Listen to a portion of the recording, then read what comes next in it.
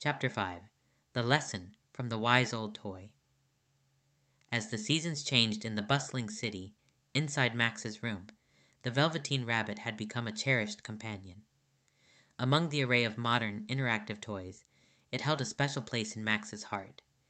Yet, the rabbit still pondered over what it truly meant to be real. One quiet evening, Max decided to tidy up his room, rediscovering toys and gadgets he hadn't played with in a while.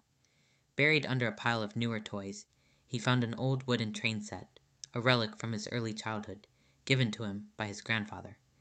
Each car was meticulously crafted, the paint faded, but the wood still smooth and sturdy. Max set up the train tracks in a winding pattern around his room, and as he did, he brought the Velveteen rabbit along to watch. The rabbit, curious about this simple non-digital toy, found itself drawn to the old wooden train. As Max played, he introduced the rabbit to the train set, explaining how each car had a story and how his grandfather used to play with him, creating adventures and tales for every journey the train took. The rabbit listened, its electronic heart touched by the warmth in Max's voice as he reminisced. That evening, as the room dimmed and Max prepared for bed, the rabbit sat beside the wooden train, lost in thought. It was then that old Ted, the worn teddy bear, joined the rabbit.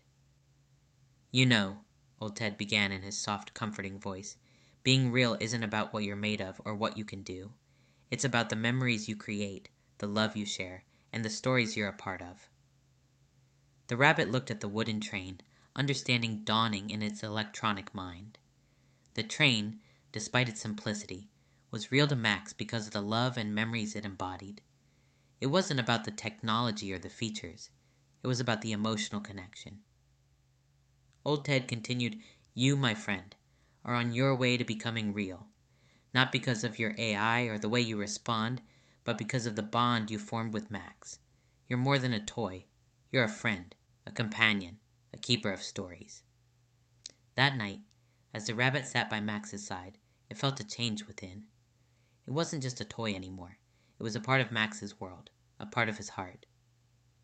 The rabbit realized that its journey to realness was about the moments shared with Max, the laughter, the stories, and the quiet nights.